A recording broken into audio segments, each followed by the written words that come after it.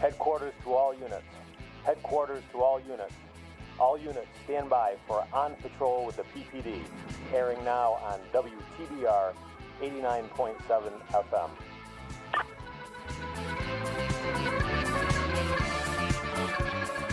Good morning. Thank you for tuning in to another new episode of On Patrol with the PPD here on WTBR 89.7 FM, Pittsfield Community Radio, simulcast on Pittsfield Community Television. My name is Mike Wynn. I am the Chief of Police here in the city of Pittsfield, and I'm one of the co-hosts and co-producers of this weekly radio show.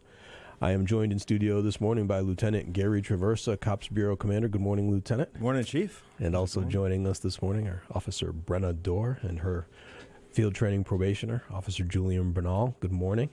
Good morning. Good morning, Chief. Lieutenant, I forgot to date stamp the program again. April. Today is Friday, April 9th, 2021, and this is another new and live episode. The last couple of weeks have caused us to re-air some previous episodes because of some travel and training, but we're all here this morning. If you're listening to us on the radio, thanks for tuning in. If you're watching on television, thanks for tuning in. And if your habit has been to follow us after the show airs as a podcast, thanks for subscribing to our podcast, which is available on all common podcast platforms. So a couple news articles. Wait a minute, before the news articles. Lieutenant, I think this is the first time in about 2 months I don't have to give I'm done with the winter weather thing. I think we've turned the corner. We're here. This is awesome. This week has been glorious. I had to take the trash out this morning, and I did it in shorts and flip-flops. I was very happy. All right, so news articles. I don't want to belabor this because I'm kind of excited to get into the conversation with our guests this morning for a couple different reasons. But a couple of news articles I just wanted to draw your attention to. One article in this morning's paper, the Berkshire Eagle. It's about the vacancy for the police chief in Williamstown. I'm reading it and rereading it. They have 3 candidates for the interim post to kind of step in there while they do the larger search. But if I understand this article correctly, they don't currently have any applicants for the permanent post. That's a little frightening in this day and age for a chief's job in a community that size. Williamstown PD has got some. They've got some stuff going on, but they also have some unbelievable advantages. And for that post to not be attracting attention is troubling and problematic. And I don't want to speculate, but I would imagine that any chief looking at the history that has recently occurred in that community would shy away from it. So I understand why some of the residents took some of the positions that they did, but actions have consequences. And, the department needs a chief, right? It's one of those things. So they're going to have to work through this somehow. The other interesting thing when it comes to local chiefs is they have good finalists, a pool of finalists for Chief Sorrell's job in Lanesboro. So we'll see what's going to happen. It's definitive. Timmy's leaving, right? He was supposed to go last spring, and when the pandemic hit, he stepped up to the plate and decided to stick around to weather the storm. But it's been a year, and he's 1 year post-retirement planning, so he's going. At the end of June? Yeah. The only other news article I wanted to touch on briefly, because I was listening to the radio on the way in here with our friends and partners in crime over at 95.9, Slater and Marjo. We got to figure out a way to get them on the show, right? We always go over there to go on their show. I haven't been on in a long time, but Darren's always over there. Sean was recently over there. We have to figure out a way to Skype them in here. They were talking... actually, it was the Berkshire News Bureau was talking about the school bus accident that was reported in North Adams. It doesn't have anything to do with us. Every time I either see a report like that or I'm on the air and I hear a report that we're responding to a school bus accident, I cringe. Even when everybody's happy and healthy, those are they're a major undertaking. And I was doing a supervisory class recently, and I was admonishing these new supervisors that every time you go on a multi-vehicle, motor vehicle crash where there's police and fire and a tow truck, you should, in your head, turn that into a ICS incident, right? Because it's multi-agency, multi-resource. You add a school bus into the mix, just a couple of vehicles on a school bus full of kids, you better be thinking incident command. There's just way too much going on. lots of chiefs showing up too, right? Because the district owns the bus and the responsibility for the students. So lots of competing interests. Yeah. All right, that's enough of the news. Good morning, Brenna. Good morning. Officer Deutsch.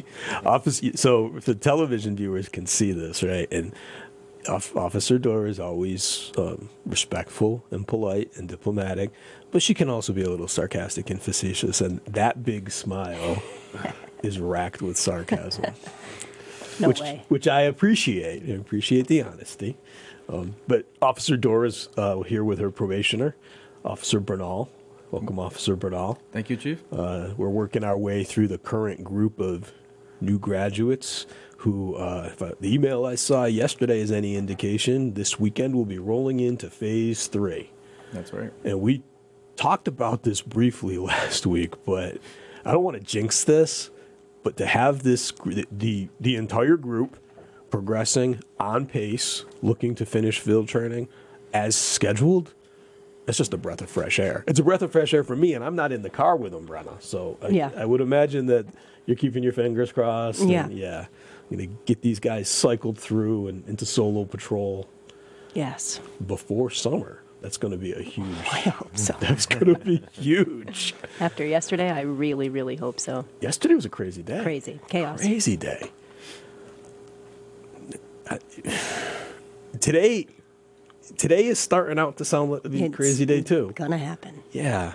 I dressed for the road. We'll see if I can. All right. See if I can participate in something today. It's not likely, but we'll try. All right. So we've got 20 some odd minutes to do this before we switch gears and welcome Staff Sergeant Hunt to the show. I'm gonna give you a little bit of a break, Brenna. You've stepped up to the plate numerous times in the past, and you've been here. So we're going to focus on you for a little bit, Officer Bernal.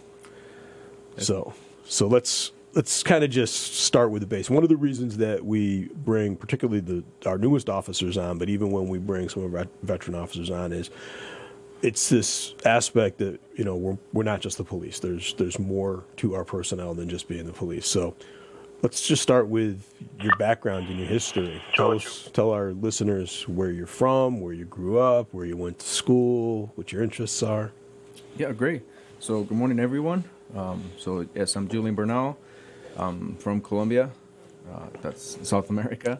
I was born and raised there. I came to the United States when I was around 14, and I've been in Pittsfield since. I went to Taconic High School. I went to San Joe High School, and I graduated from Pittsfield High School. Wait a minute, I have to interrupt you here. You attended Taconic, Yep. and St. Joe, Yes, sir. and PHS, Yes, sir. and you graduated from PHS. I did. There are not many people that I've encountered in my life that have attended all three of our No. city's high schools. And lot St. Joe's not even a school anymore, so that'll never happen again. You get a lot of twos. Several twos, but Not a very lot of rarely a threes. three. Overachiever. Either that or he was running one step ahead of something. We don't have to get into that.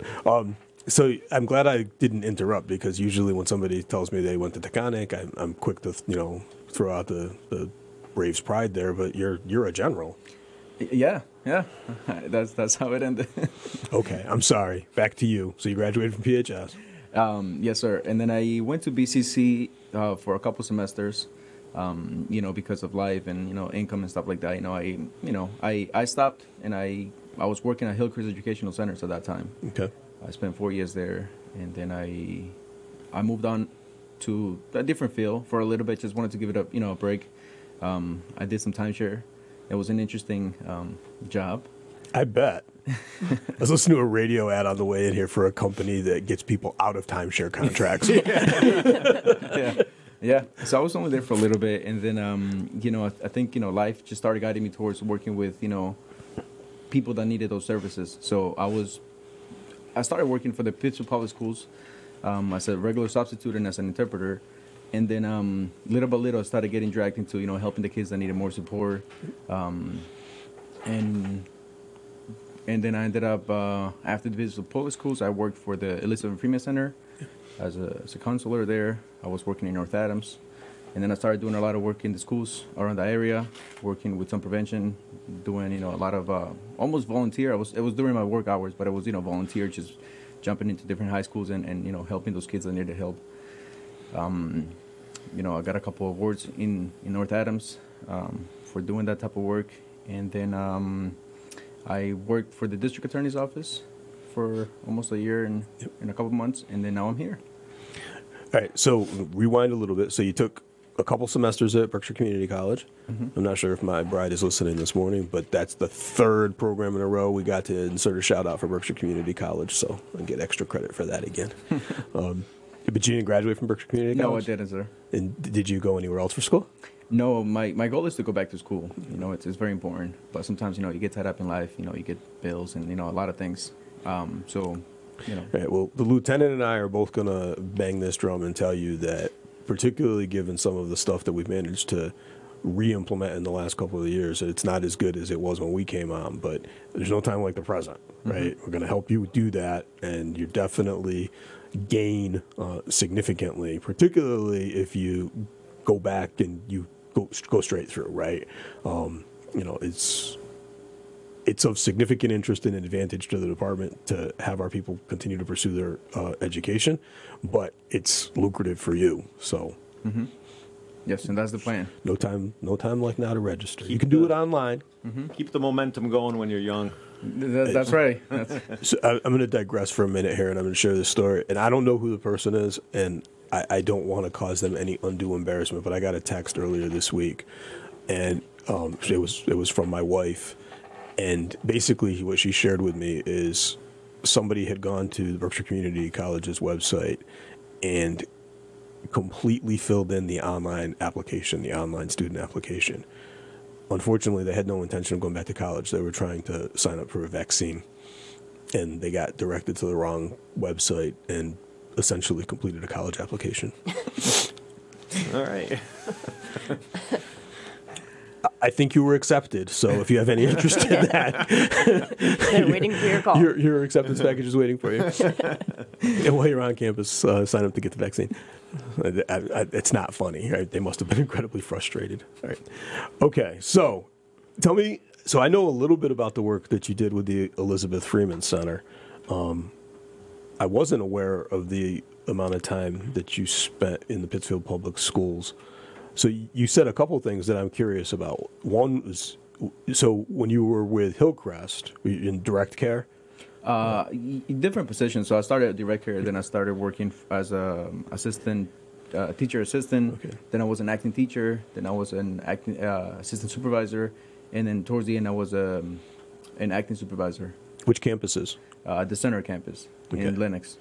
And so I just wanted to parse that out a little bit because we have many, I can't put a handle on it, we have many employees, particularly sworn employees, who have spent time at Hillcrest Educational Centers in various roles on the various campuses. And that is a tough population to work with.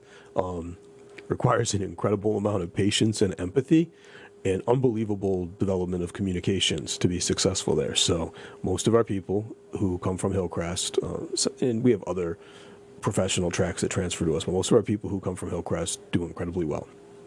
So then you mentioned that you were an interpreter in the Pittsfield Public Schools. I was. Shame on me for not even ever thinking and recognizing that that would be a necessary position. I mean, I know there's plenty of students in our Pittsfield Public Schools that English is a second language and that they need some assistance, but I guess in my mind, not having been in a classroom in so long, I would have thought that it was beyond the teacher to speak their given language, and that would be how the communication was done. I wasn't aware that we had interpreters, so that's pretty fascinating. Yeah. It's a population that's growing, and I feel like that's what the kids need. Sometimes you have ESL teachers that are from a different area, so the communication it's a struggle for the students that are also trying to learn. Okay. So This is a little upsetting for me to say this, but I remember when Julian and his sister came to Taconic, and at the time, and I'm saying I'm embarrassed because I remember when you were 14 like it was yesterday.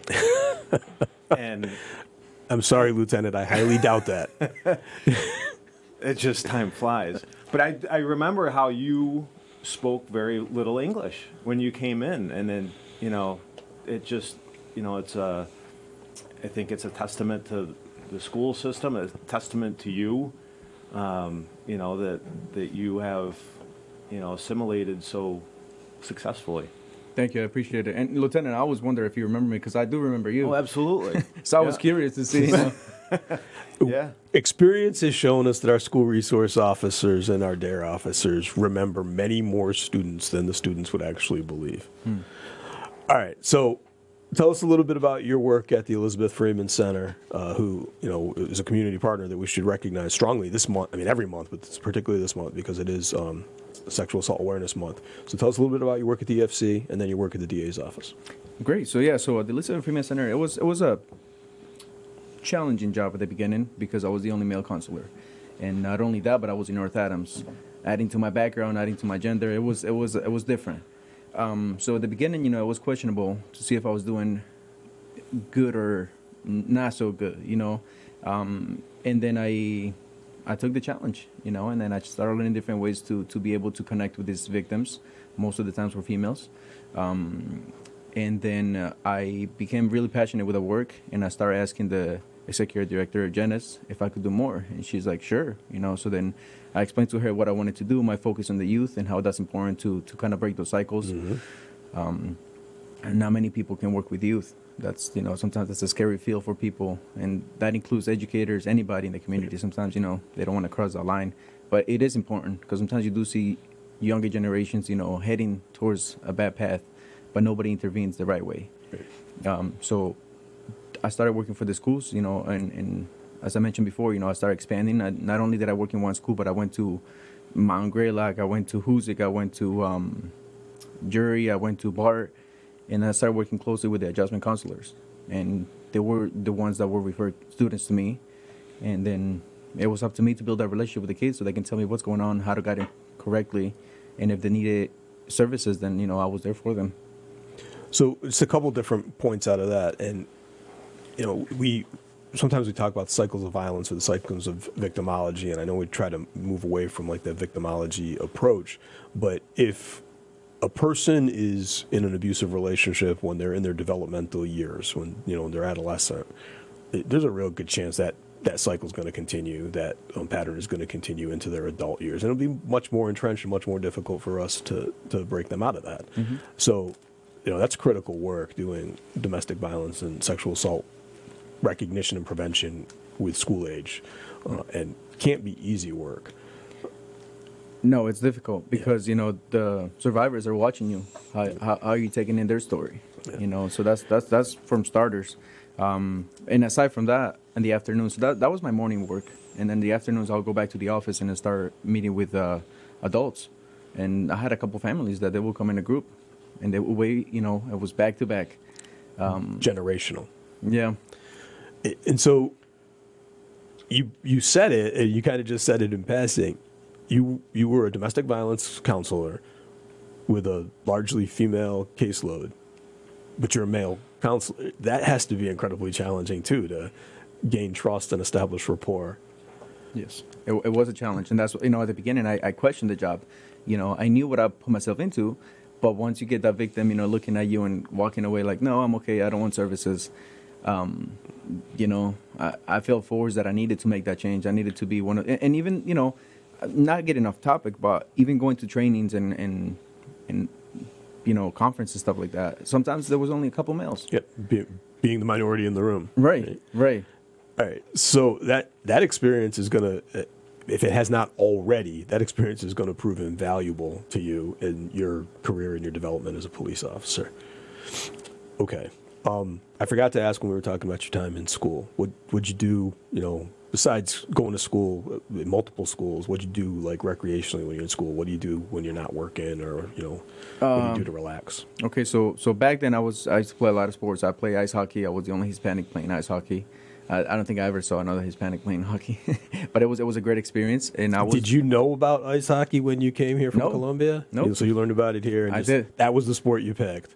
No, it was soccer. My strength was soccer, but my dad wanted to, you know, put me in different sports, and you know, we tried hockey and it worked. You know, it's not like maybe it was my team that wasn't so great, and I was able to, you know, it looked like the good one. Pure athleticism. Sometimes athleticism matters. The second hockey player we've had in a couple of weeks, right? Yeah. We're gonna have to ship these guys down to Springfield. We got to figure out when the adult leagues start playing again. Yeah, and then I started just developing, different habits throughout the years. I'm artistic. I like to, draw. I like to do clay. But over the years, especially because of the type of work that I was doing, I had to develop some sort of, self-care and different habits. I like to go to the gym. I have dogs, so I like to go for hikes. Just active, you got to take care of yourself, Did you just say clay? Yes, Like clay. you're a sculptor? Yes. Cop, jock, hockey jock, sculptor. Who'd have thunk it, right? And that's the reason we have these conversations, because you're a big dude, right? Somebody who interacts with you in the community is not going to say, when he's not working, this guy's got some soft jazz playing and he's making a statue. That's right. Yeah. and I have a little dog as well, so they think I have a pit bull or something. I have a Shih Tzu. This is awesome. All right, so we haven't talked anything about your law enforcement experience yet, and I want to lead into your experience with us up until this point by framing it from a different perspective. So you grew up in Colombia. I did. Law enforcement in Colombia is a little bit different. It is. And you come here as a young man, as an immigrant, and eventually you decide you want to join the law enforcement profession. How did that journey look for you? Having come from a country with a completely different look at law enforcement, what made you decide to want to be a police officer? I think it's based on life experiences. And I remember in the academy, Officer Munjan told us that it's a profession that sometimes you get called for. It might happen randomly. It might be, within you, something sparks. And I feel like, throughout my work in the community and stuff like that, that something sparked, and I was like, I need to be there. Sometimes my belief is that if you want to make a change, you need to be inside of those systems that you want the change to happen. Sometimes I believe, especially with different departments, like the police department, I think it's good to have diversity nowadays, not only to connect, the same ethnicities, but just sometimes it's the opposite. Sometimes, that's very needed and that's very helpful. So that's what drew me into this work. It was not an easy task. It never is. So, how many times did you have to take the civil service exam?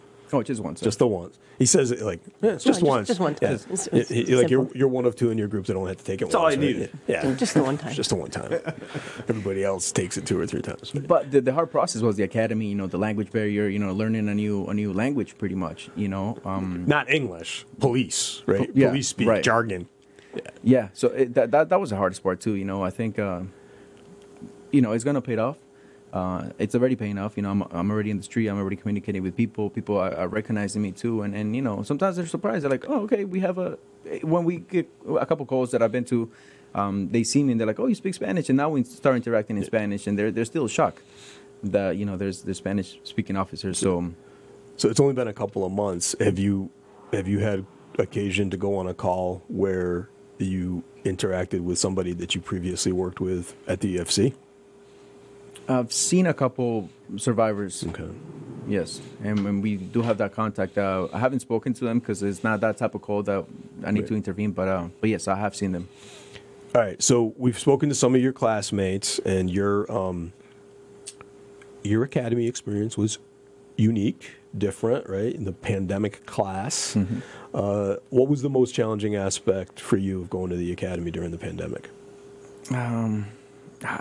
That's a hard question because I think everything was hard. Yes, that was a new experience, and I might look fit, but it was a different type of fit at the academy. So even the physical part was challenging. It's sleeping 3 hours a night, studying for me. Once again, it was I had to double study, triple study sometimes. So I feel like the whole thing was challenging. So I just want to touch on something that you said. So you were fit, right? You go to the gym, you work out, you're active, you play sports, but you go to the academy. It's a different type of fitness, right? And it's not functional fitness, CrossFit fitness. It's operational fitness, right? So, just very briefly, what was different about that? What types of exercises and activities did you have to engage in the academy that you weren't operationally fit for? Brings me back to certain memories. I just, inducing stress and being able not to utilize your muscles, but also like your brain.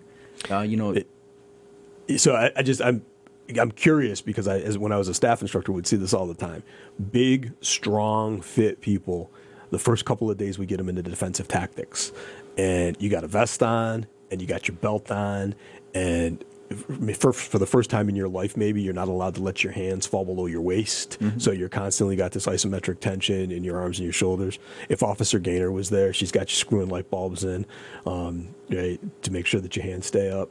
And then you start doing either groundwork or ground stabilizations, and you've got to engage your core throughout the entire evolution, which, it's one thing to be doing crunches and flutter kicks. It's another thing to be trying to maintain posture. Well, you've got a squirming person on the ground underneath you. And when I train jiu-jitsu, I say this all the time. The only way to get fit for jiu-jitsu is train jiu-jitsu. The only way to get fit for DT is do DT. Some of this gym stuff doesn't cross over. Mm-hmm. So what was the best part about being in the academy? What was your favorite takeaway? That's another hard question because it was a new experience for me and I enjoy it all. Although it was challenging, I enjoy it all. It's unique. Looking back, even now, it's I have a lot of smiles and a lot of great moments. Once again, it's a unique opportunity, and I'm glad I graduated. And once again, it's just a lot of good memories. You're gonna have to call Director Wachowski and Officer Mungin and tell them that need to tighten it up. Yeah. These kids are having too much fun. So much joy. It's making me uncomfortable. Way too much joy coming out of the academy. After the academy, during the academy, I was... it's stressful. It's stressful, right? Yeah. We talked about that. And when you're in the academy, everybody that's in your life is in the academy with you, right? You're sleep deprived. You've got homework. You've got to prep your uniforms and your gear. You got to, stay connected with your classmates. And if you go with a group like we sent you down with, you got to look out for one another. It's a cultural shift. It's completely different. Right, so you're 2 months into field training. I am. Getting ready to rotate into phase 3. So, who have you worked with? So you got Officer Doors, your phase 2 field training officer. Who's your primary? Officer Dayton. Officer Dayton is your primary? Yes, sir. You did pretty well with the two of them. Do you know who you're rotating to Sunday? Yes, sir. Officer Batters.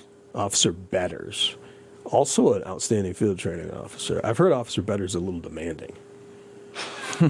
I've heard he's a little demanding. I heard he might be the new Officer Gaynor.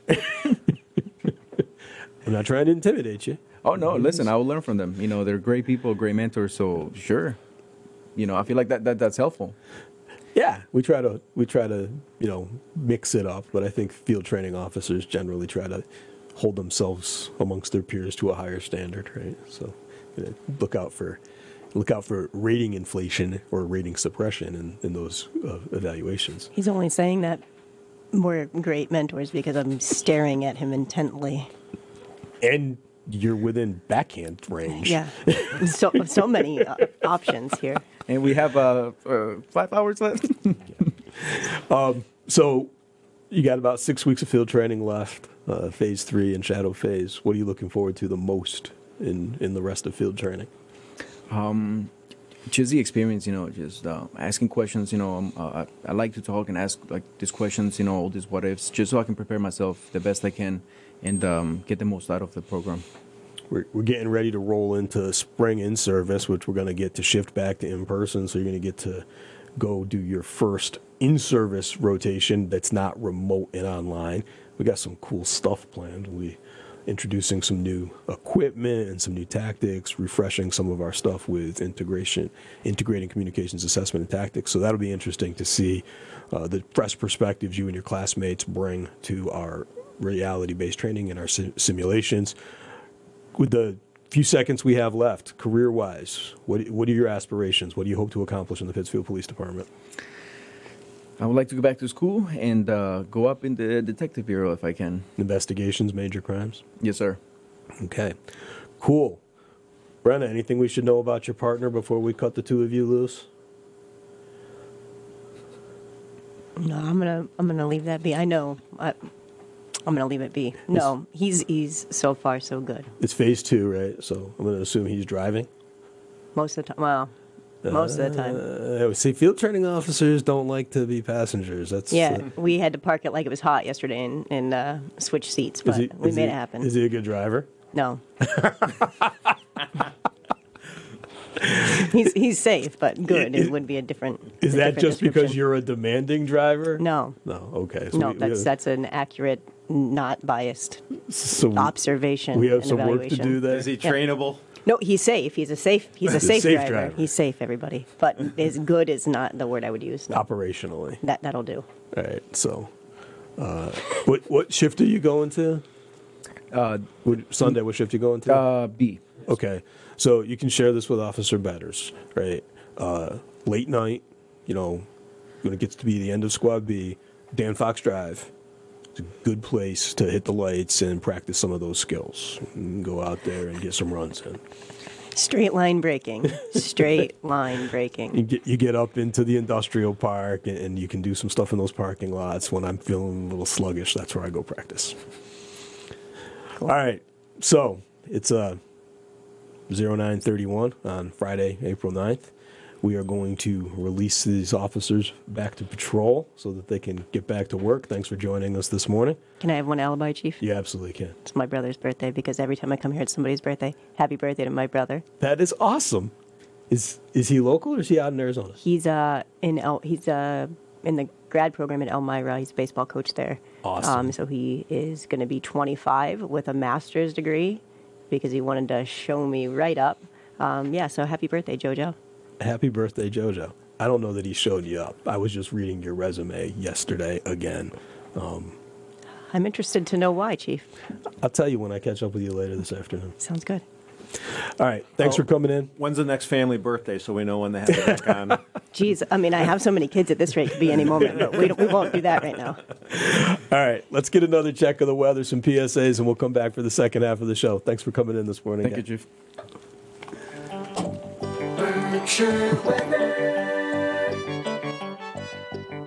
WTBR radar weather for the Pittsfield area. Today, mostly sunny. Highs around 70. South wind around 5 miles per hour. Tonight, mostly cloudy. Lows in the upper 40s. South wind around 5 miles per hour. Saturday, mostly sunny. Highs in the lower 70s. Southwest wind around 5 miles per hour. Weather forecasts for WTBR FM are provided by the National Weather Service.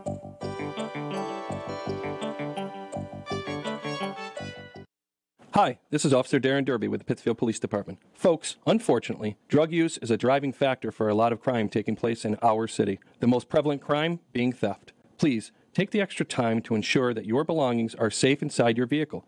Do not leave anything of value in plain sight. Hide your belongings. Place them in your trunk or take anything of value out of the vehicle. Always keep your vehicle locked. Don't make it easy for them. This message is brought to you by the Pittsfield Police Department in cooperation with WTBR FM. Support for WTBR comes from Greylock Federal Credit Union, proud to support high school arts and sports programs to help our community thrive. Greylock Federal, with locations throughout the Berkshires and online at greylock.org. And from BeFair. BeFair is one of the largest premier human service agencies in Berkshire County. If you're looking for services for a loved one or are interested in caring for the people we support, visit befair.org today for available opportunities. Hi, this is Chief Michael Wynn of the Pittsfield Police Department. And Lieutenant Gary Traversa. The Pittsfield Police Department is encouraging anyone interested in becoming a Pittsfield police officer to register for the 2021 Municipal Police Officer Exam. As a civil service department, this is the first step required to join our team. We are seeking motivated, eligible individuals who desire a rewarding and adventure-filled career serving the residents of Pittsfield. Detailed application information is available on the web at mass.gov/civil service. The application deadline is April 20th, with a late registration window open until May 4th. Exam fees range from $100 to $200. Candidates who pass the exam are placed on the eligible list and ranked by score. The Pittsfield Police Department will use that list to fill vacant positions in 2021 and 2022. So take the first step in joining the Pittsfield Police Department by going to mass.gov/civil service. We're back. We are back. So that was a good kind of preempt for the second half of the show, or at least our next guest. Our next guest. Staff Sergeant Hunt from the Mass National Guard is joining us. Let's see if I can you hear us, Sarge? I can hear you fine. Can you hear me? We can, Staff Sergeant. Good morning. Good morning to you. How are you today? So far, so good. I don't know what it's like in Pittsfield, but I'm out in Chicopee, and it's the brightest day of the year so far. I think it's probably the same here. I can't wait to get back. What are you doing in Chicopee? Hanging out, some training out here at Westover Air Force Base. Awesome. All right, so for our viewers, excuse me, and listeners, Staff Sergeant Hunt is, you kind of got a couple different roles within the Guard, right? So you're the recruiter for Berkshire County. Correct. But you're also, right now, kind of like the officer in charge of the Armory. That's sort of happened by default, yes, because I'm technically the only one there. It's not an official job, but as the only one in uniform in that building, then I have become in charge. Previous OIC moved on and took a job somewhere else, so it kind of left you there, right? That's right, sir. And we pandemic has kind of impacted this. We haven't spent nearly as much time at the Armory as we had been in the past several years, but the National Guard Armory has been a great host for us, and we've done a lot of in-service training out there. And we actually have some training on the schedule that we'll be conducting out there. We have a long-standing relationship with that Guard unit, but I don't think many of our listeners and viewers are probably familiar. So when people think about the National Guard, well, it's citizen soldiers, right? It's our Commonwealth's force in readiness, but the Pittsfield unit is it's kind of unique, right? It's not like a combat arms unit. So what exactly is the function of our unit? Currently, there isn't one. The most recent occupants of that building, they were heavy equipment operators. We called them, horizontal engineers. So that we had all the equipment. That unit's currently deployed they're down on the border with Mexico. And when they come back, they'll be relocating to another armory closer to the eastern part of the state. Do we know if we're going to get another unit rotated out here? It's in the works. It's, still rumors, but pretty close to being true, that we're going to end up with an artillery battery out in Pittsfield, which is a much larger entity than what used to be there. Interesting. So over the course of the time that I've been with the police department, we've interacted with the Guard at the Armory in a variety of capacities. And we've had engineering unit there, the heavy equipment unit there. I didn't think I'd ever see a day when we would have an artillery unit there. That's pretty fascinating because that is combat arms. But we've also had just a great relationship of cooperation, and you and Lieutenant Traversa have been working on setting up a new cooperative effort. So what do you guys got going on at the Armory coming up?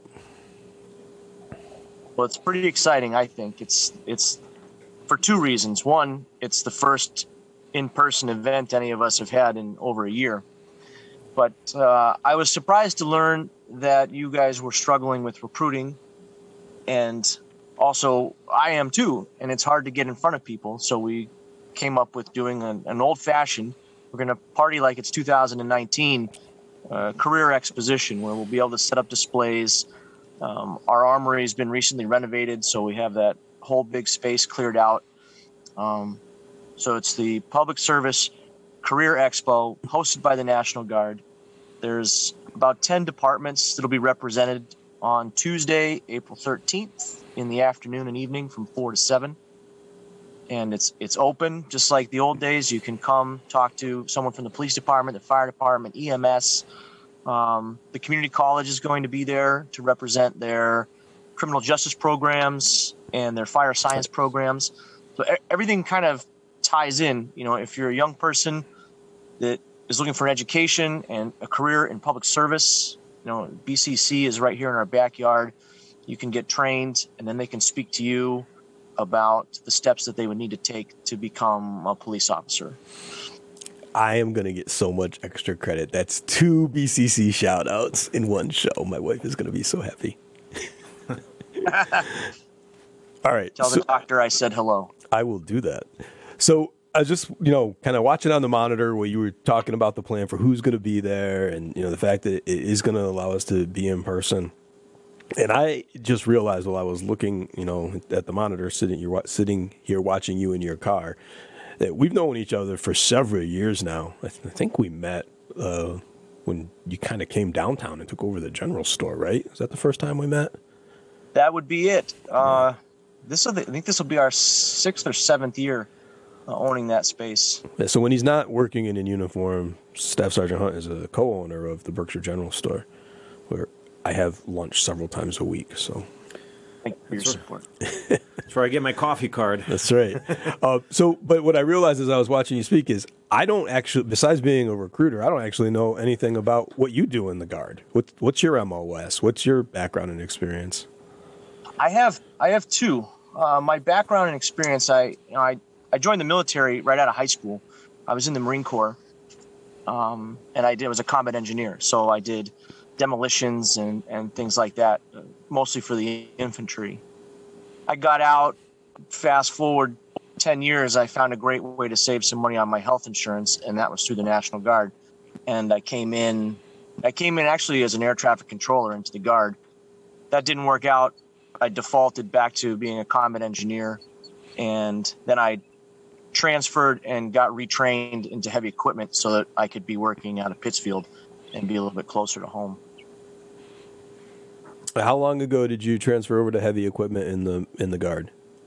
Great question. I think I started heavy equipment in 2013. Okay.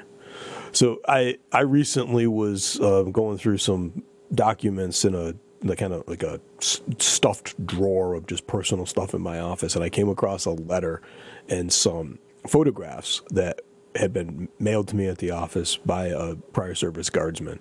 And Lieutenant, you were with us. Do you remember when we went up to Taconic with the local unit to run them through room clearing routes and exercises? So they sent me the pictures that they took that day, and I was recently looking at them.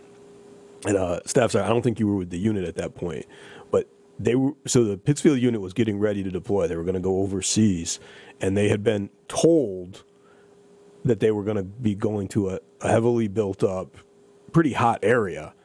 But because of the training cycle they were on and the training rotation they were on, they weren't eligible to go get the MOUT training before they left. So we had some guardsmen at the time who were also SRT members. So we figured, okay, if they're not going to get it before they go overseas, we'll do what we can. So we spent a full day working with them at Taconic, doing room clearing exercises. It was pretty cool.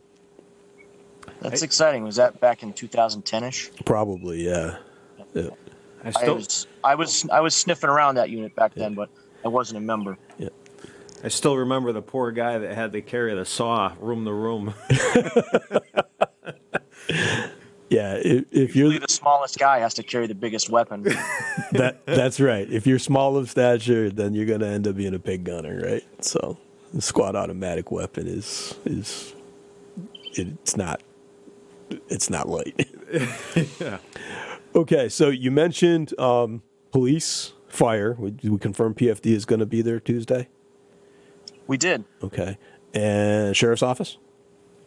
Oh, I forgot about them. Yeah, the Sheriff's Department is going to be there. I know at least County Ambulance. I've invited Action Ambulance. Okay. So, and then BCC, Criminal Justice, and Fire Science. Correct. That's pretty exciting. And then, of course, the Mass National Guard, right? And we'll be there. The state police will be there, and then representatives from the Mass Trial Court, the Probation Department, and there'll be some representatives from the District Attorney's Office as well. Awesome. I think the goal with that was to show that, a lot of people go into criminal justice, but there's other things you can do besides being a police officer. Lots of things you can do besides being a police officer.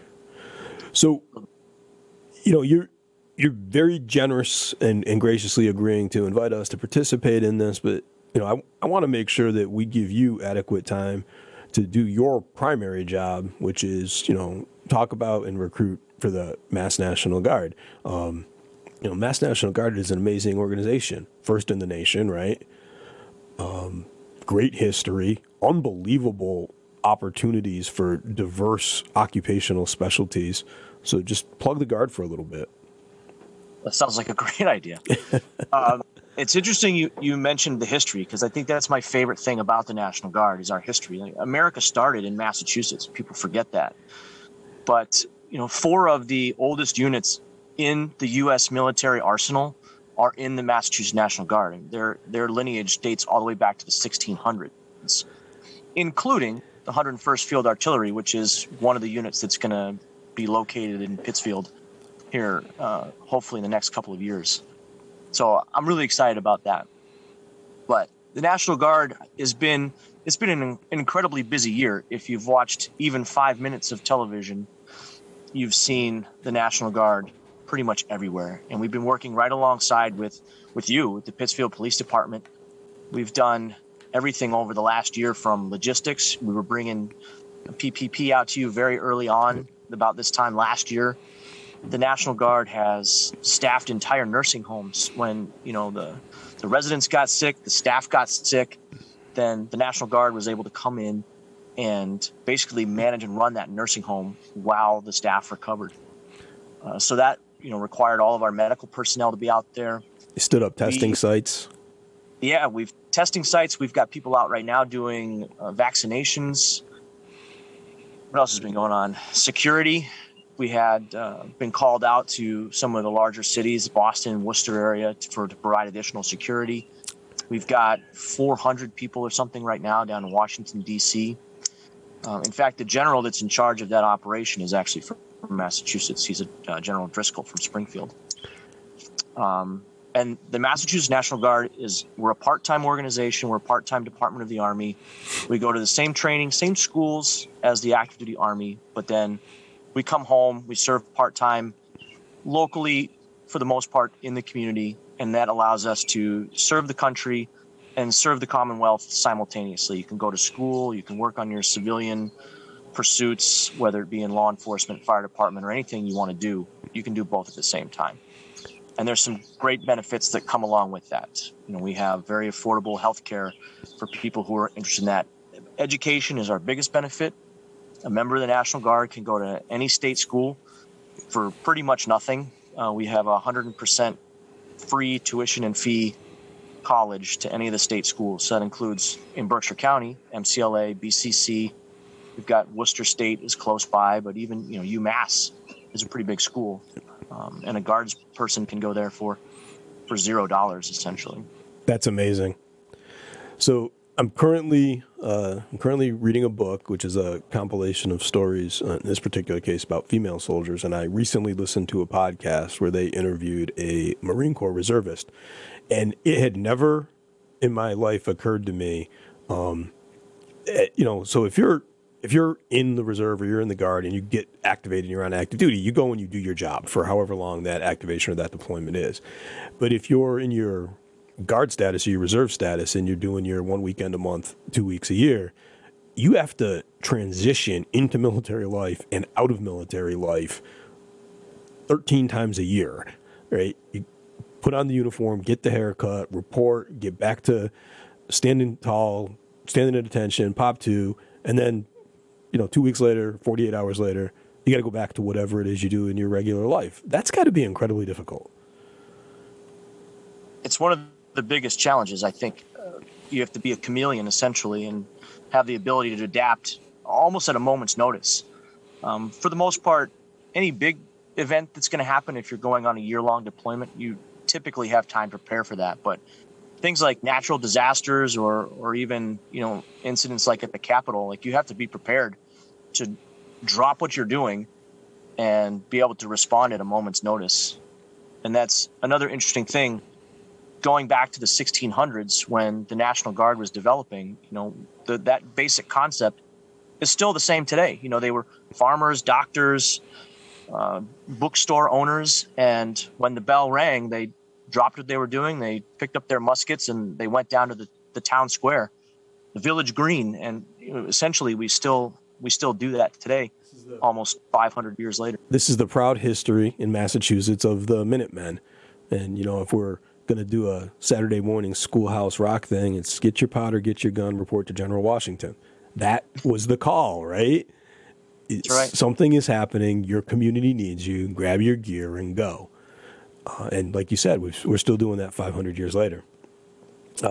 I want to parse out something that I don't think enough of our Massachusetts residents are aware of, particularly about the Massachusetts National Guard, but National Guard units all over the place. So you said that we've got several hundred Guards personnel down in D.C. right now, supporting security operation in the aftermath of January 6th. And I don't remember how many companies there are, but the Massachusetts National Guard military police companies are a sizable component of our Guard presence. And I know some of them deployed immediately because of the need for increased security in the Capitol.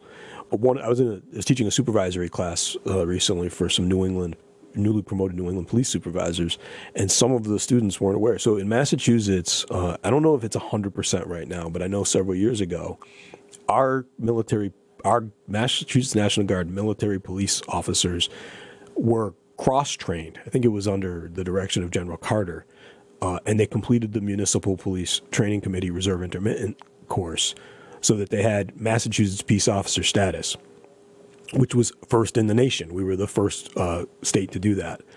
And what it allows us to do is, in the event of a declared emergency, I, as the chief of police, can swear in a Guard MP as a local police officer with no additional training required. That's an amazing capability and flexibility. That's pretty unique. Yeah, I know that at the time that they were doing it in Massachusetts, we were running the already certified MPs through the Reserve Intermittent Academy here to get that done. But then what I was told, and I think it's still in case, is that they essentially added elements of our curriculum to the MP school, so that when you finish MP school, which I think is in Texas, if you come back here, you essentially can be certified as a police officer. That's pretty cool. All right, Staff Sergeant, we only got a few minutes left. What else do you want to share with our listeners and viewers about the Guard in general and our in-person Human Resources Expo to be held on Tuesday? Well, I think if I could share anything, I would just try to encourage people, anybody that's even thinking or has the slightest bit of interest in public service. This is a great opportunity. Everybody that I've talked to, all these different departments, they're hiring. They're good jobs in Berkshire County. And the National Guard can help you achieve whatever goals you're trying to achieve in life. But I want to just ask this to you guys, because I believe I've talked to a lot of people from outside of Pittsfield. So as far as getting jobs in Pittsfield, you've made it pretty far down on the civil service list. So even a non-resident still has a chance to get hired in the city. Is that true? Absolutely. So the current background check process, we're looking at a requisition for 6, which is smaller than we would like. And we know that with upcoming retirements and resignations, that's barely going to keep us on pace with staffing. And what do we have? 17 names on the list that we got earlier this week? The requisition? No, the demographic list that HR sent. 21. 21. So if our current requisition is for 6 and we don't fill it, and we know that we only have 21 city applicants right now, basically doing the math, we need a minimum of 13 qualified people to fill a requisition of 6. So if this pattern continues with 21 city residents, we're never going to have enough people to do a follow-on requisition. So it will be outside of the resident list in the first go through. And that's bad news for you, but it's good news for anyone else in Berkshire County. So I would, if you're living in Beckett or up in Adams, don't be afraid to come and visit with the Pittsfield City Police Department, because there's a high probability that they're going to be going outside the city to fill these vacant slots. Yeah, absolutely. It's a sure thing. Yeah.